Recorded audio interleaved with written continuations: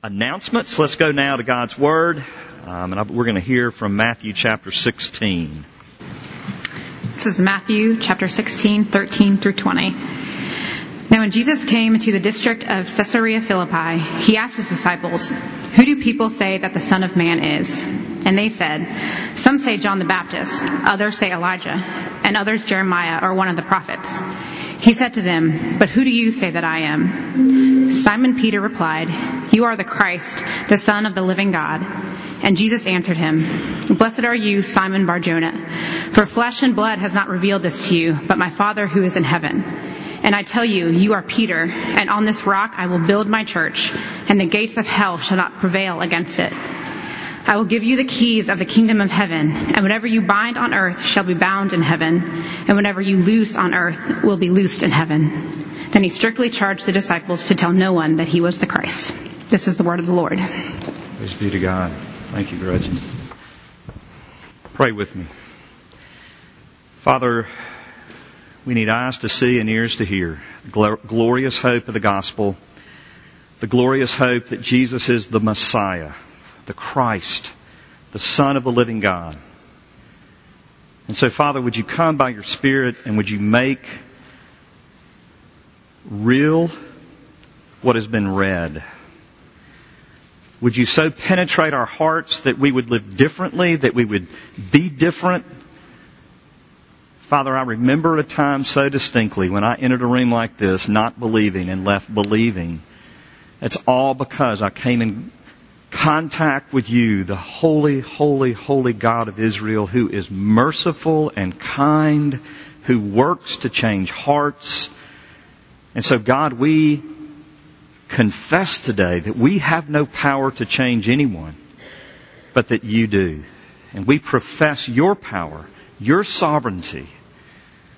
So, Lord Jesus, just as you stood before the tomb of your dead friend Lazarus and said, "Rise again," would you stand before dead hearts and minds this morning, and by that same power bring to spiritual eternal life those who are dead in sin and trespasses.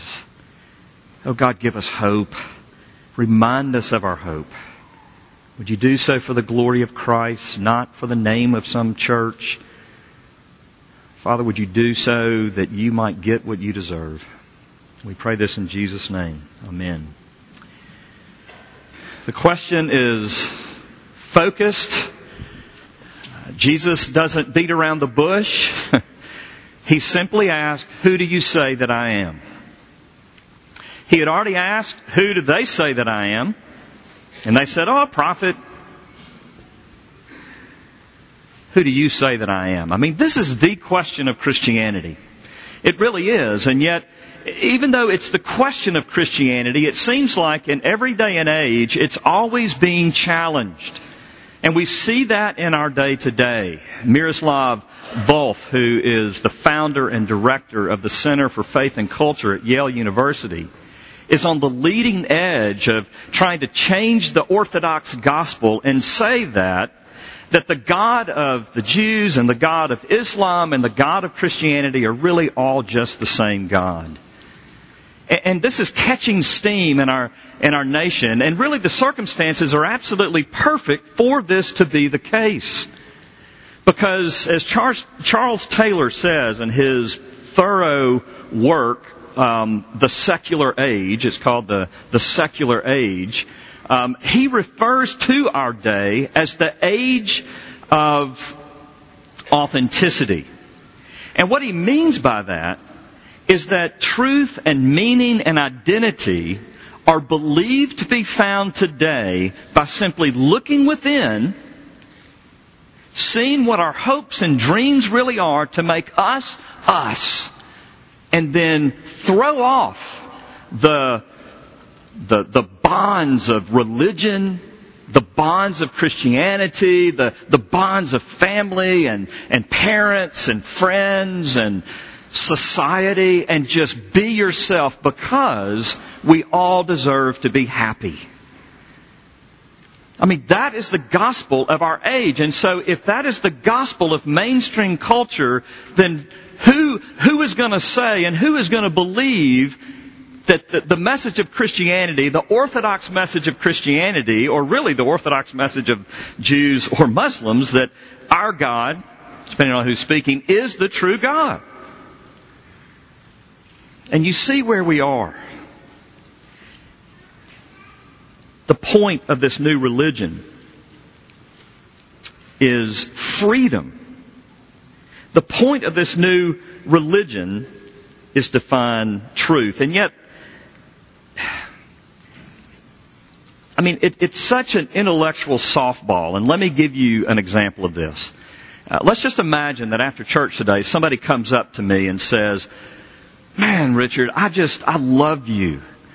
I love you, but you need to know that I'm accepting you, Richard, as a Pentecostal preacher from Tulsa, Oklahoma."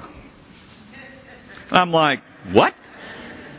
What are you talking about?" "Well, I mean, I grew up in Tulsa and I grew up in a Pentecostal church, and I have such fond memories of my childhood that it's going to make me happy if I can just come into this place and I can receive you as my Pentecostal preacher from Tulsa, Oklahoma." I would say, "You need help." But that's precisely what we have done with Jesus. Intellectually, it makes no sense. We're throwing out what He says about Himself. We're throwing out history and we're saying, "Oh, it's a matter of making Him what we want Him to be." I mean, just make God. No. That is idolatry. That is not Christianity. Jesus asked His disciples, "Who do you say that I am?" And Peter says, "You are the Christ, the Son of the living God." And Jesus said, "Blessed are you, Simon Bar-Jonah, for flesh and blood did not reveal this to you, but my Father who is in heaven, parentheses, revealed this to you, in parentheses. And you are now Peter, and on this rock I will build my church, and the gates of hell will not prevail against it." Who do you say Jesus is? Do you believe that Jesus is the Christ, the Son of the living God? And if so, what are the implications?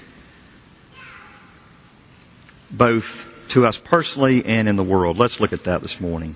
First of all, we need to see that it's absolutely imperative to believe that Jesus is the Christ, the Son of the living God. Well, nobody won the Powerball lottery last night. I woke up this morning and found out. It was at $800 million, and guess what it's going to be today? $1.3 billion. Like the signs around Memphis and every city in this country will not even be able to do anything with that, because they have in permanence million. And so there is no billion. $1.3 billion. And everybody's buying tickets. I mean, everybody. We were at dinner with a dentist on Friday night. He said, "Yeah, y'all bought your I bought my ticket." And do you realize how absolutely ludicrous it is? Because the odds are much better that you and I will be hit by an asteroid today than we will win the lottery. Literally. It is I mean, it's as close to 100% certain that you will not win the lottery. And yet, everybody is going to buy it because, but somebody's got to win it. The odds are 1 in 300 million. And there's something wrong here, because we bring the truth of Christianity, we have historical evidence, and you're a fool to believe that archaic junk. We've got 500 witnesses that saw Him be raised from the dead. That's ridiculous. We can't believe. So what do you do with that? You'll go buy a lottery ticket, but you won't believe in a message that's been believed for a few thousand years, that the gates of hell has been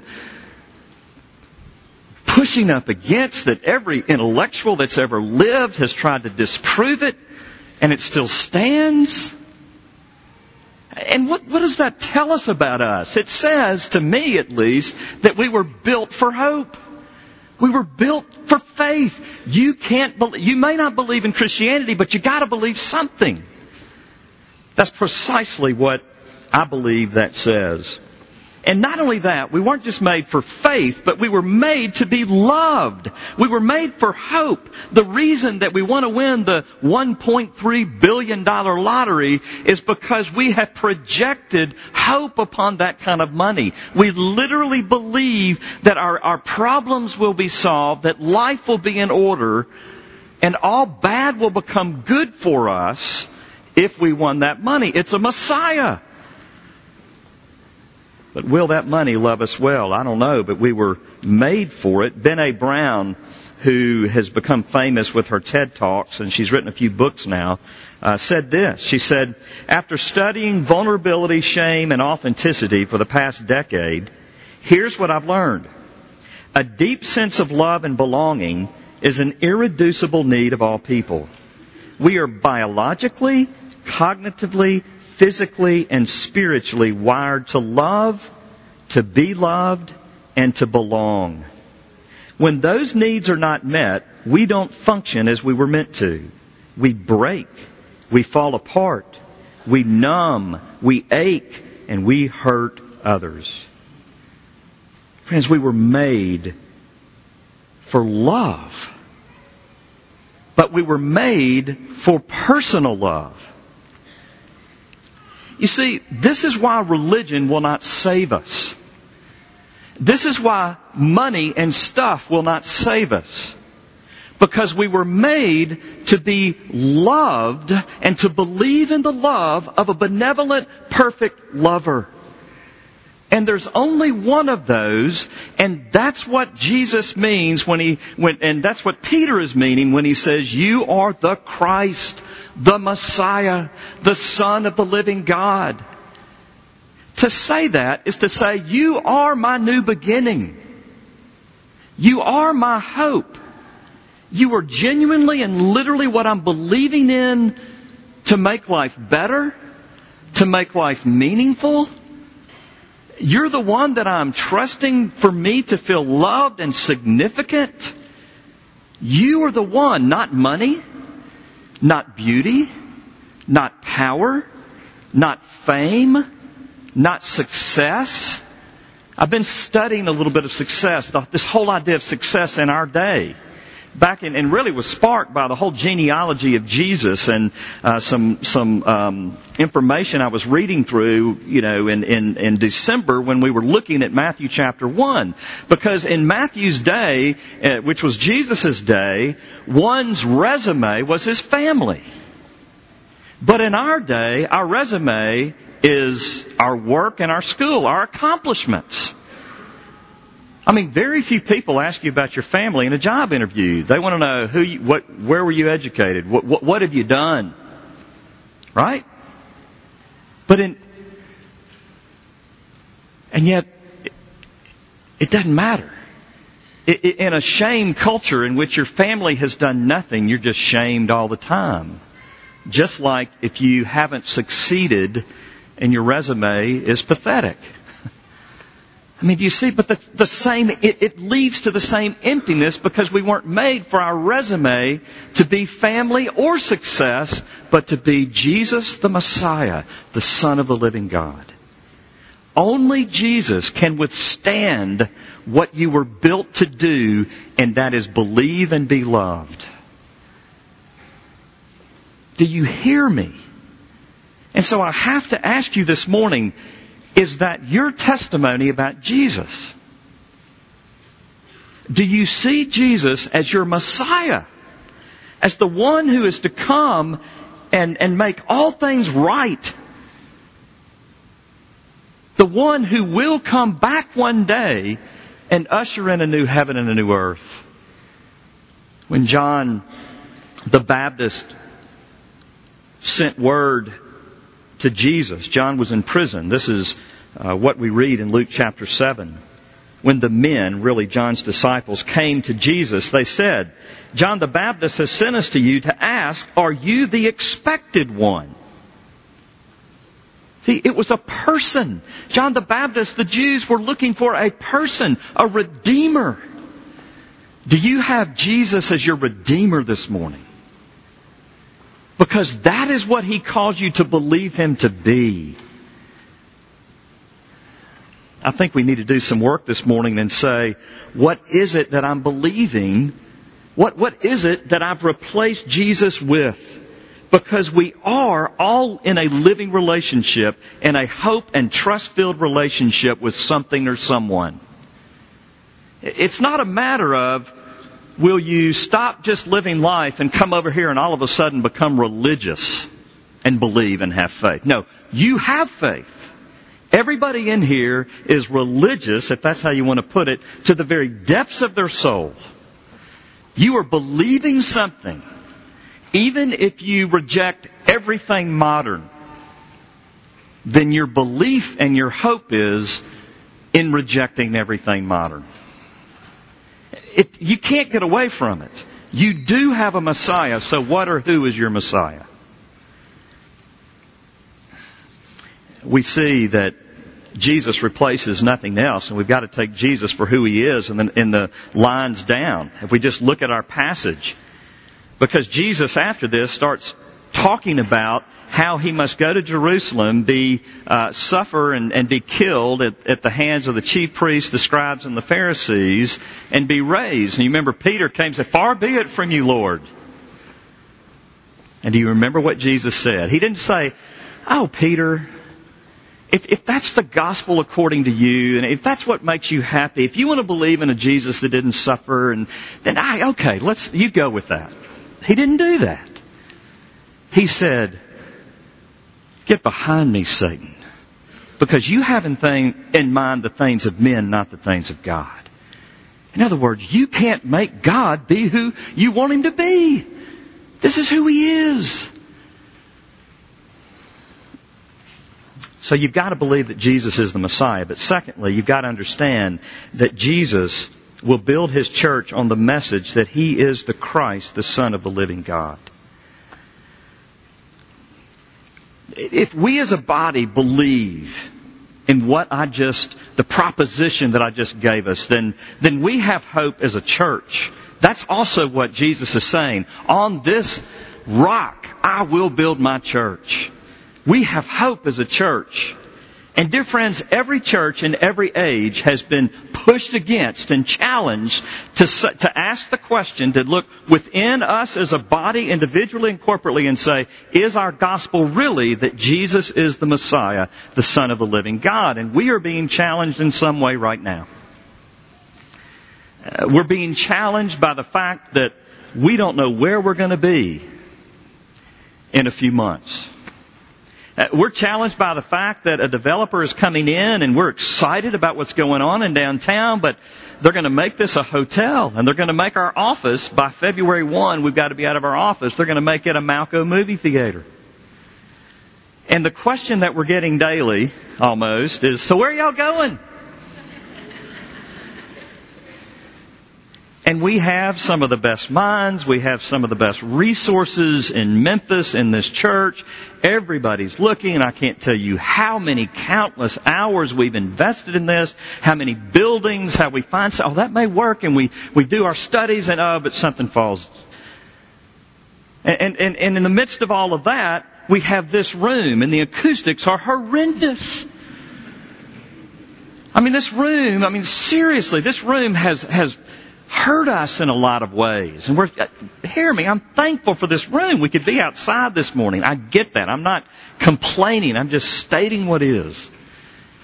But when we moved from Tennessee over here, we lost a lot of our relational intimacy just by the room, because now people in the back, if someone prays up here, nobody in the back can hear them because it goes up, 3 or 4 stories and gets lost, and it's bouncing off the marble, and it's horrible. And yet prayer, it is. But prayer as a church body is so much of who we are, and we want to have that time. And that's another thing that we're going to be able to have as we break our body into 2. We can hopefully see that again and have some of that, because we'll be closer together. We have all these challenges. We're going to 2 services. We're moving the nursery from down there to up to the police precinct. And all these crazy things change. And then at some point we got to move, at least by, I don't know, maybe September 1, maybe sometime this summer. And yet Jesus stands in the midst of this and He says, I will build my church and the gates of hell will not overcome it. I have been going back and just thinking about church history, and this is certainly not an apples to apples comparison, but it certainly, I think, puts us in our place, puts me in my place. I went back and looked at Acts, and I looked at the stoning of Stephen and what happened after the stoning of Stephen, and I was so encouraged by this passage. Read with me, Acts 8, 1 through 8. And there arose on that day a great persecution. Stephen had been stoned and killed. There arose on that day a great persecution against the church in Jerusalem, and they were all scattered throughout the regions of Judea and Samaria, except the apostles. All right, so Stephen dies, and the disciples go because great persecution breaks out, and people are losing home and life. And then we read, devout men buried Stephen and made great lamentation over him, but Saul was ravaging the church and entering house after house. He dragged off men and women and committed them to prison. Now those who were scattered, listen to this, those who were scattered went about preaching the word. Philip went down to the city of Samaria and proclaimed to them the Christ. And the crowds with one accord paid attention to what was being said by Philip when they heard him and saw the signs that he did. For unclean spirits, crying out with a loud voice, came out of many who had them, and many who were paralyzed or lame were healed. So there was much joy in that city. Persecution comes upon the church. They lose their building, if you will. And they're spread all over the region, and Philip goes down to Samaria, and if you keep reading in that chapter, you see that there's a magician in town who, in Jesus' day, or in the apostles' day, was somewhat of a demon-possessed kind of person that believed in all kinds of sorcery and weird stuff, and even he came to faith. The gospel goes to Samaria, and how does it go? Through the dispersion of God's people through persecution. Isn't that amazing?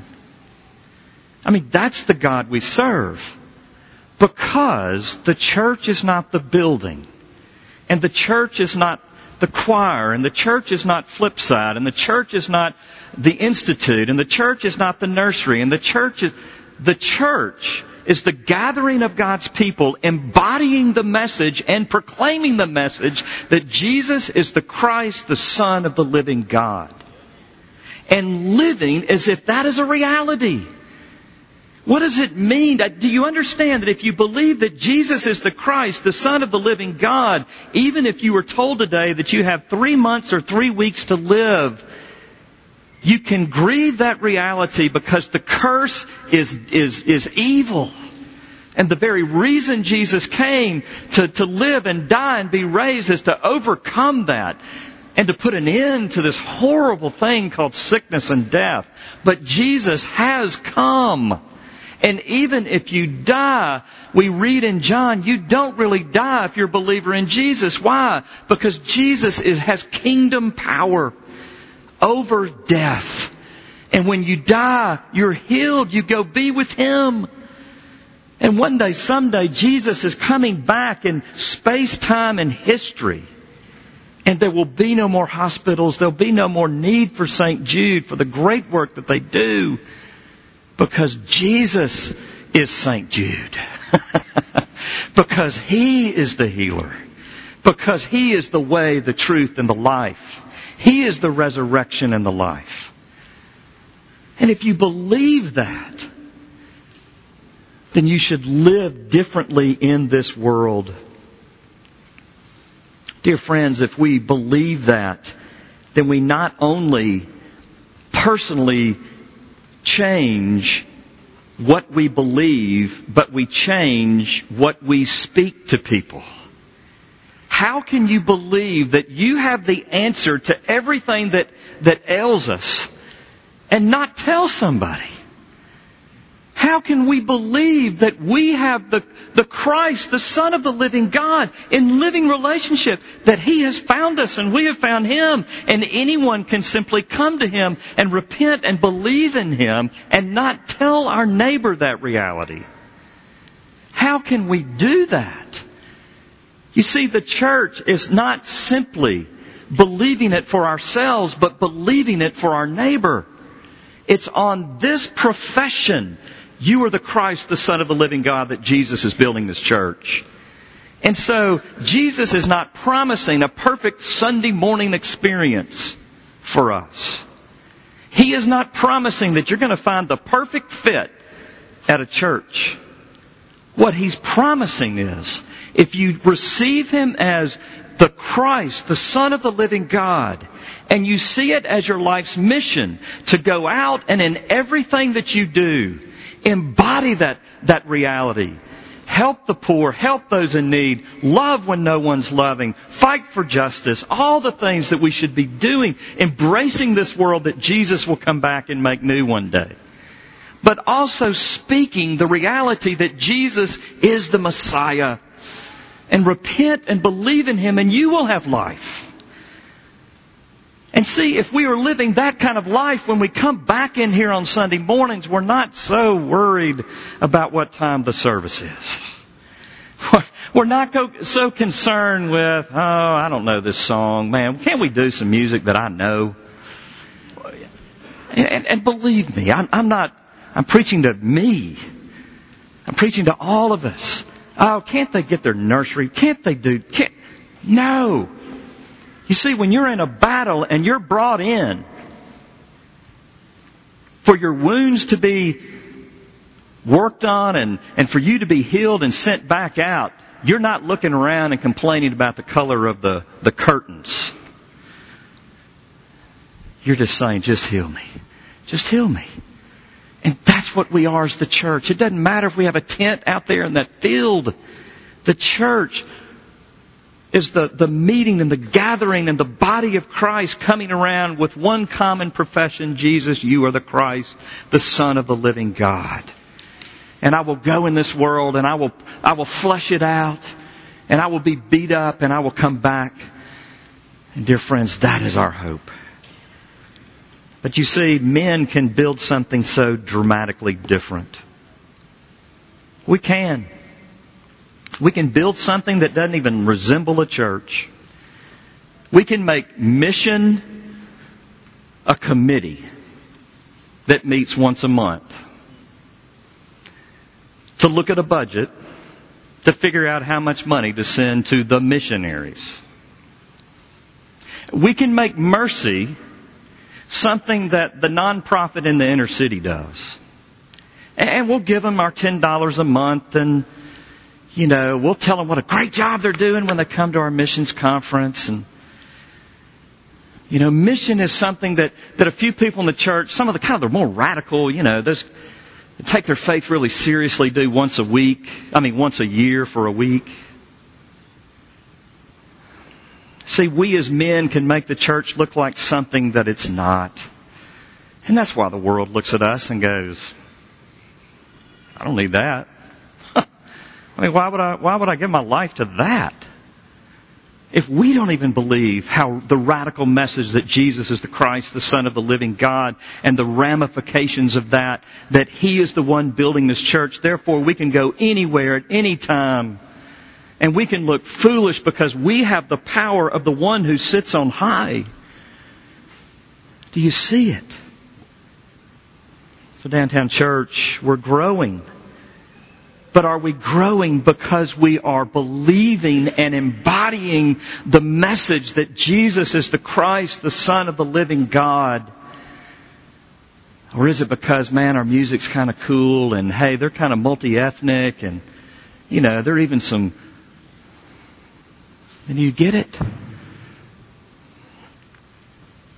And then thirdly and finally, believing and proclaiming Jesus as the Christ, the Son of the living God, will result in opposition. And the gates of hell will not overcome or prevail against it. Man, that passage We've used that passage in so many ways. The gates of hell will not prevail against us. Yeah, don't we all feel triumphant? But do you realize the gates of hell are trying to prevail against us? When we are the church, the world's going to leave us alone if we're happy just here and just coming and worshiping and going and being quiet and doing our little business and being a nice little neighbor and taking cookies. But when we begin to take this message seriously and we believe that Jesus is the Christ, that He is the answer to everything that ails you,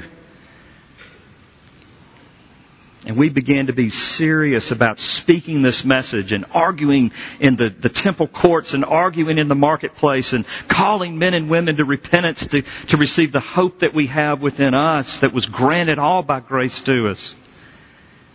And dear friends, men will hate us. Why? Because to believe this is to admit that you cannot save yourself. It's to admit that no money, no sex, no relationship, no success, no beauty, no hobby, no accomplishment, nothing will give you any meaning but Jesus Christ. And man refuses. Man will believe anything and everything. History is proof of that. The lottery is proof of that. We will believe anything short of Jesus being the Christ, the Son of the living God. Because that is the only truth. We will be rejected, but we will not be dejected. Why? Because we are in a living relationship with the Christ, the Son of the living God. And this speaks to how we as a people must not just speak it.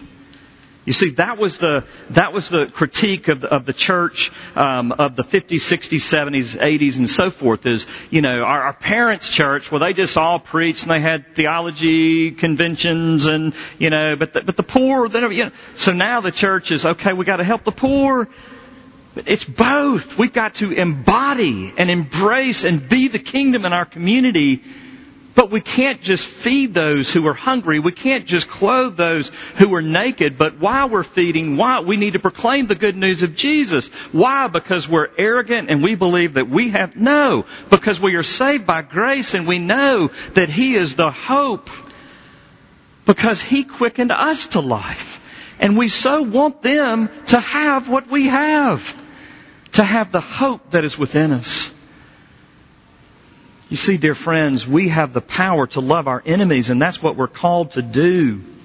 We are to be a counterculture in this world. I love Matthew 5. You've heard it was said, you shall love your neighbor and hate your enemy.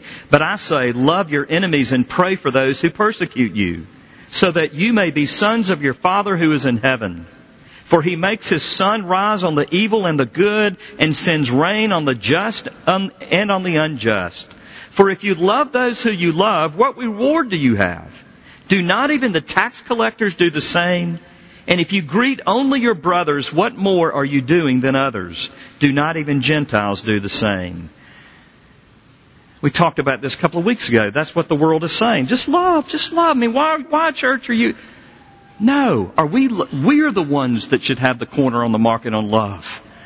Because we don't. Love is not finding the inner you and coming out. But it's looking within and seeing the sin and the hopelessness and the brokenness within of all of us. And saying Jesus is the answer.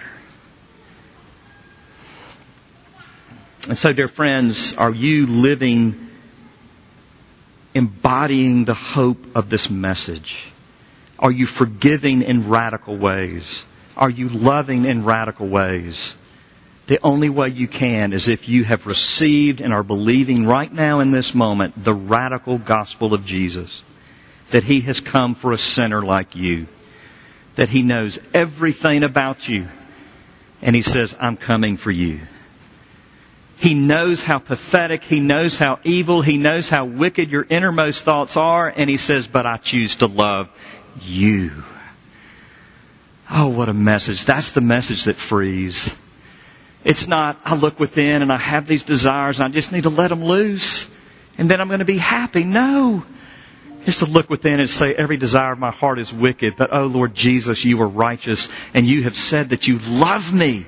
For God so loved the world that He didn't condemn the world, but He gave His only begotten Son, that whoever believes in Him should not perish, but have everlasting life. Oh, it's my prayer this morning that many someones in this place this morning would come to saving faith in that reality, and that many more of us would be renewed in our faith that Jesus is the Christ, and that we would go out into the world and we would embody that. And then we're the church that Jesus builds.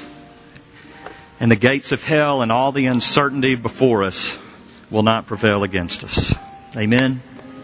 Amen. Lord Jesus, thank you so much for the hope of the gospel. Thank you for your kingdom. Thank you, Jesus, that you are the Christ, the Son of the living God. Thank you that there is hope. There is one that we can put our faith upon and in, that will not leave nor forsake us, that will never disappoint us, that will absolutely scare us to death at times, but will always be there with love and mercy and compassion, who will call us to change and repentance, but give us the power and even the desire to change. Oh, Jesus, would you work in this place today? Would you give us faith? And God, would you make us the church that you're building, and not a product of men that is focused on entertainment and comfort and people's needs. Oh, Jesus, do that work at Downtown Church and get all the glory. We pray in Jesus' name. Amen.